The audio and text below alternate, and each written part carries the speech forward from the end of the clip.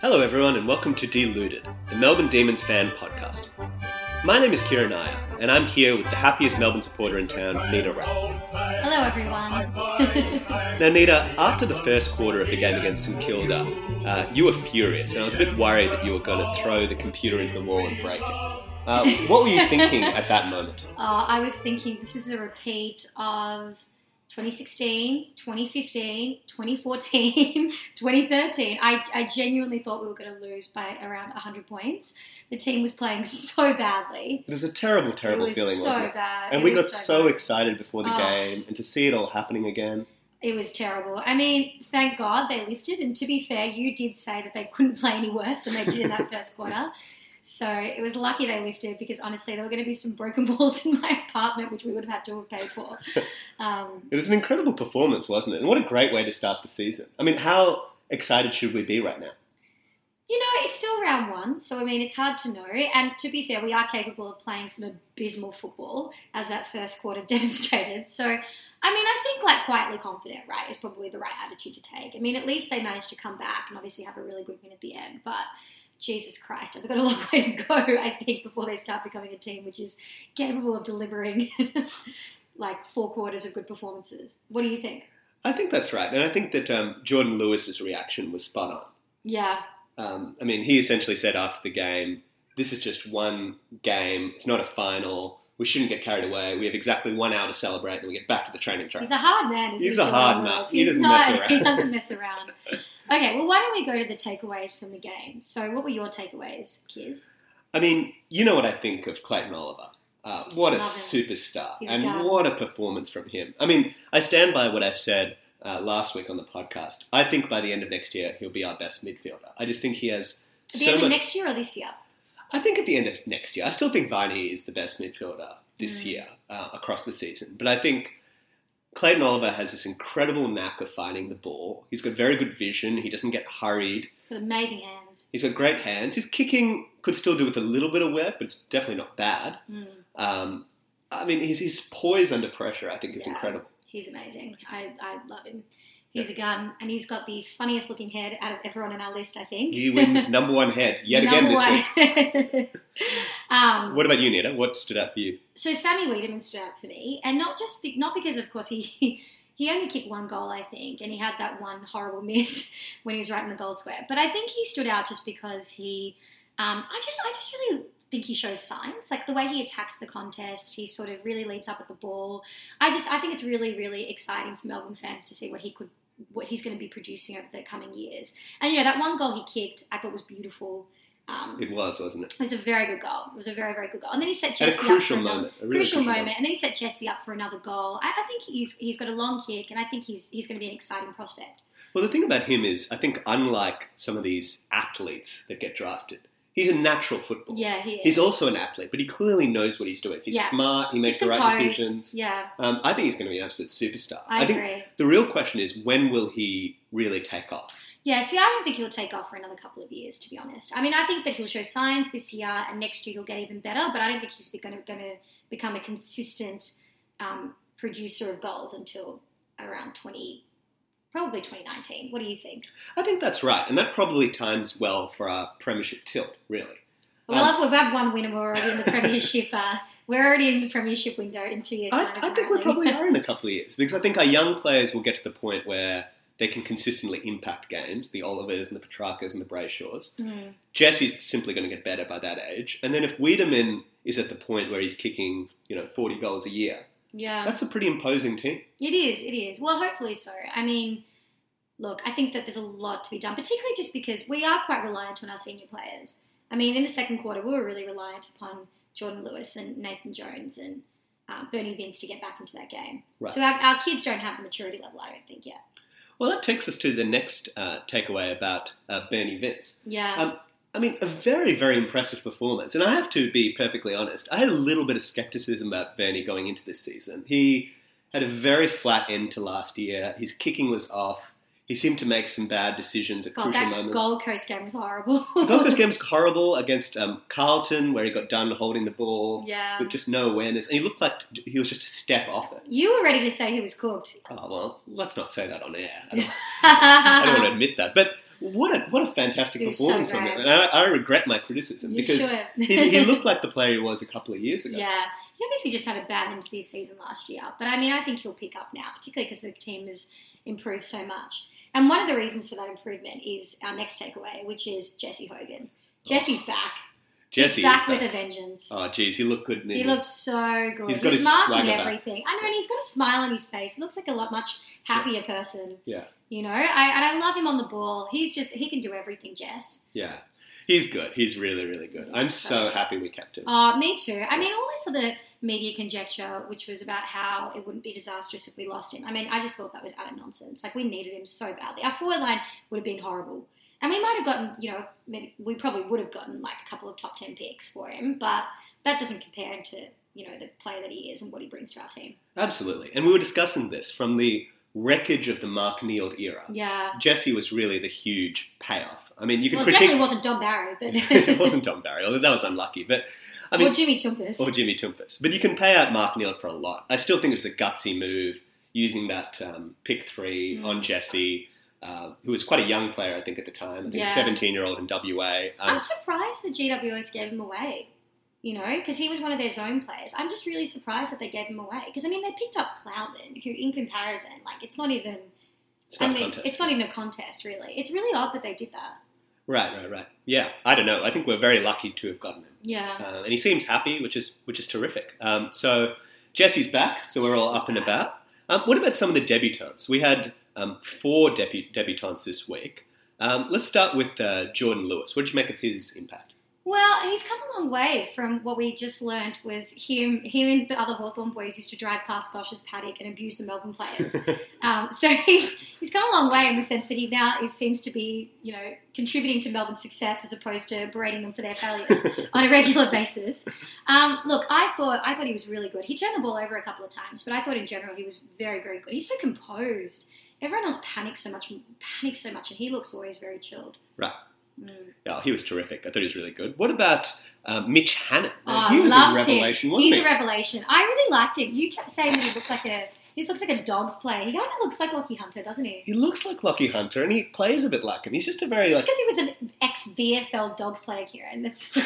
No, but he's just a kind of a skinny player. Doesn't look like much, but he's just classy. Yeah, he knows I what liked he's him. doing. He's very quick at getting the ball off. Good pressure. I liked him. I thought he was great. He's definitely going to be in the team next week. Right, and he didn't even play a JLT game. And No. it was a very impressive pick by the coaches. I think that's right. What about Melksham? Melksham I'm a little bit unsure about. I think he's a very solid defender, but I think he will be under some pressure for a spot as the season goes on. Because, look, Michael Hibberd will surely come back into the team when he's fit. Melksham, I think, is playing a similar role to Hibberd, really. A kind of a half-back who pushes up a little bit. He gave away a few free kicks yesterday. He gave away some free kicks, and he did some nice things as well. Yeah, he did. I'm not sure whether he has an enormous amount of polish. He definitely has some speed. Yeah, which is what we need, really. Yeah, but players like Tommy Bugg will also be competing. Harms will be competing. We've got a lot of players who play a similar role. Yeah, I agree with that. So it'll be interesting to see whether he holds his spot for the whole year. But he's an experienced player, which is something that's useful for our defence. That's true. And the fact that we even need to have a discussion about who's in our best 22 now is a pretty good position to be in, right? Because, everyone's just going to be competing so heavily for spots now. Right. What about Joel Smith? Joel Smith. Love Joel Smith. Poor guy. I feel bad for him. It is so unfortunate, but he played a really excellent first Doesn't he look exactly like Hal? He looks like a combination of Hal and Colin Garland. He does. Don't you think? He's like the love child of Hal and Colin Garland.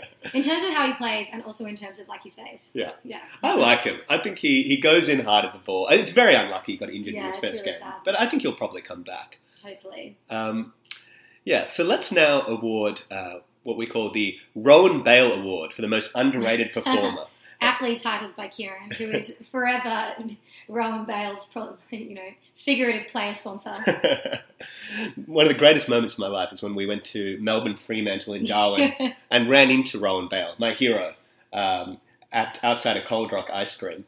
I was just so tongue-tied. You were so nervous. I don't know what to say to him. You were so nervous. You were like, you didn't want to even go up to him. I didn't want to go up to him. I was terrified. You were just starstruck. Yeah, I don't think he's ever had anyone being starstruck around him. But so he was quite confused by the whole thing as well. He seems like a nice guy, though. He's a nice guy. I just liked him. I thought he was hard at it. He gave it everything. Great tackler. Played 50 very solid games for the club.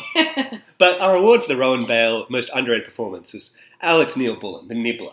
I don't think he was that underrated, to be honest. I thought his performance was quite rated. Fine. By Goodwin and by Gawn. Fine. Well, he's an underrated member of our list, let's say. That's true. No one's talking about Nibbler before the season. True. I like the nibbler. I think he just hassles a bit. He just does a few things, you know. Yeah, he just does things. The ball ball comes to him. Yeah, I like he takes him. shots. Sometimes they go in, sometimes they don't. But stuff I just like happens. him. He's a little tacker, isn't he? I've got a lot of time for the nibbler. But does he stay in the team down the track when players like Kent come back? Yeah, I'm not sure about that. And we'll get to that later, I guess, when we talk about the ins and outs. But that's the problem. I mean, he's going to have to keep producing week in, week out because he's not a lock for the best 22. Right. Well, maybe now let's turn to that. Let's turn to the round 2 preview. So, in terms of the ins and outs, who do you think's going to come in this week? Will anyone come in this week? Well, let's think about who the outs are first. So, Joel Smith is out. So they're going to hopefully, maybe replace a defender. Vince might be out, depending on whether or not he gets struck out by the MRP. I would say there's a reasonable chance. You think so? Behind the play, high contact. Yeah. It wasn't much impact. Yeah. But I don't know. I feel like that's got 1 week written all over it. Yeah. Okay. Well, say he gets out, then there's 2 spots up for grabs, and then the problem is it's hard to drop anyone because no one was bad in terms of output, don't you think? I mean, right. Who would you drop? I guess. I don't know. It's really tough. I mean, so look, with Smith coming out, you just bring in a defender. Yeah. So I imagine you probably bring in a Frost, most likely. Well, do we need them? Because, I mean, against Carlton, they don't exactly have that many tall forward options. So do we even need a tall defender? Or are we fine with more of just another midfielder who plays on the half-back flank? I'm not sure. Yeah, that's a fair question. But, I mean, look, so Carlton will have Casbolt up forward. They'll have Wiedering up forward. So they'll take Tom and Oscar McDonald. Yeah. And then they'll probably put a resting Ruckman up forward. Gawn could probably go with them. Yeah, you're right. I mean, we might not need another defender, but I just worry that if we get another injury in our defence, it's already pretty shaky. Our defence is quite shaky. And without Vince, I mean, Vince really held the defence together. Oh, 100%. So if we lose Vince, I think we definitely need a Frost or someone else. Yeah, that's probably true. So let's have a look at then who are the potentials to come back in, and I guess whose spots could they take? So there's Dom Tyson, who from all reports played well in the VFL. Tyson, I think, would probably have to come back in. But who would he come back in for? For Vince, I guess. Probably for Vince if he's suspended. If not... If Vince is still there, I mean, whose spot would Tyson take? It's hard to say. It feels harsh to drop a Neil-Bullen type, given how well he did. You might, and this might sound a bit unfair, you might even drop Brayshaw. Really? Well, I mean, Brayshaw's an excellent player, don't get me wrong. But, I mean, Tyson is a pretty critical cog in our midfield.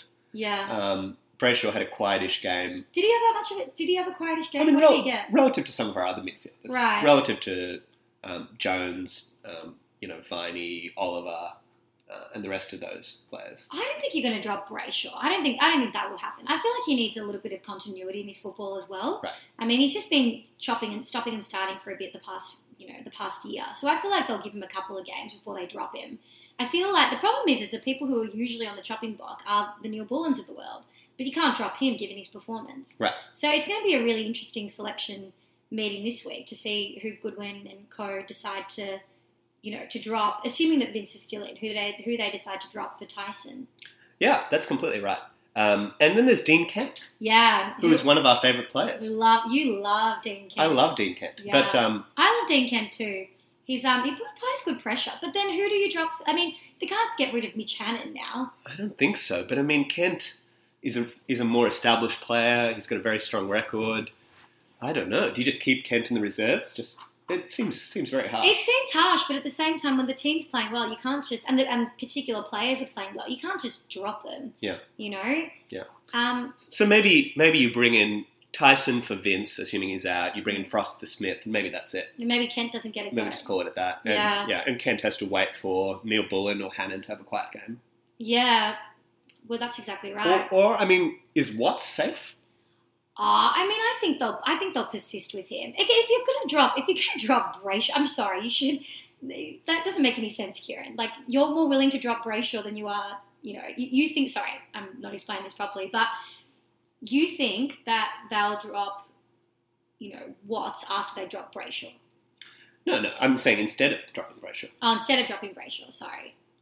I mean, no, I don't think so. I think they'll give them both like a couple of weeks. I think so too, but I mean, clearly Goodwin is willing to drop Watts in certain circumstances. So I would just say, I think he'll play, but I don't think he's necessarily a guaranteed starter. I agree with that. Given the potential ins coming in. Because Kent and Watts don't really play hugely dissimilar roles. Although, having said that, Watts does do Watts the backup ruckman. So you're right. So unless they bring in Jake Spencer, you'd say that Watts is safe. Watts is going to play. Yeah. I think there's no doubt about it. Right. I just don't know who they'll get rid of to bring in Kent. Right. So what's your tip for this week? Are we going to break the Carlton hoodoo? God knows how we have a Carlton hoodoo. It's appalling. Look, I think we'll win. I think we should win comfortably. I think this team has matured, and I think we'll win. It's at the MCG. I don't know, round 2. But then again, I did say this about Essendon last year. Round 2 at the MCG against a team with no players, and And Carlton played like absolute garbage last week. Yeah, they did. So you'd have to say that we should win by 30 points. Well, hopefully. I mean, I think our midfield is just a lot better than theirs, but right. Fingers crossed. Fingers crossed. Well, that's it for week 2 of Deluded, round 1. Thanks very much for joining us. We'll be in your podcast feed a couple of days after every game. Tweet us at Deluded, and we'd like to answer some listener questions if you have any. And follow us on Instagram. Do we have an Instagram account, Nita? Not yet, but we soon will. Don't worry, I'll get onto that. At some point in the future, follow us on Instagram. Yeah. So thanks very much for joining us, and go D's. Go D's.